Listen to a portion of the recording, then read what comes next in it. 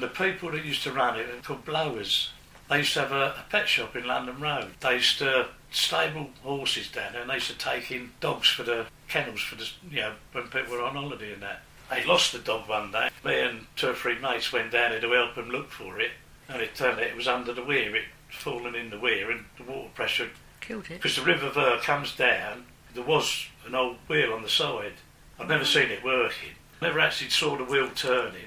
There was a sluice gate just before you get to it, and they used to open that. Then the water came down to the field and went under another little bridge. So the farm was sort of there, and the water would come out and go like that. I suppose in case it flooded, or they'd use the wheel on it, because it goes round and it wanders through the golf course.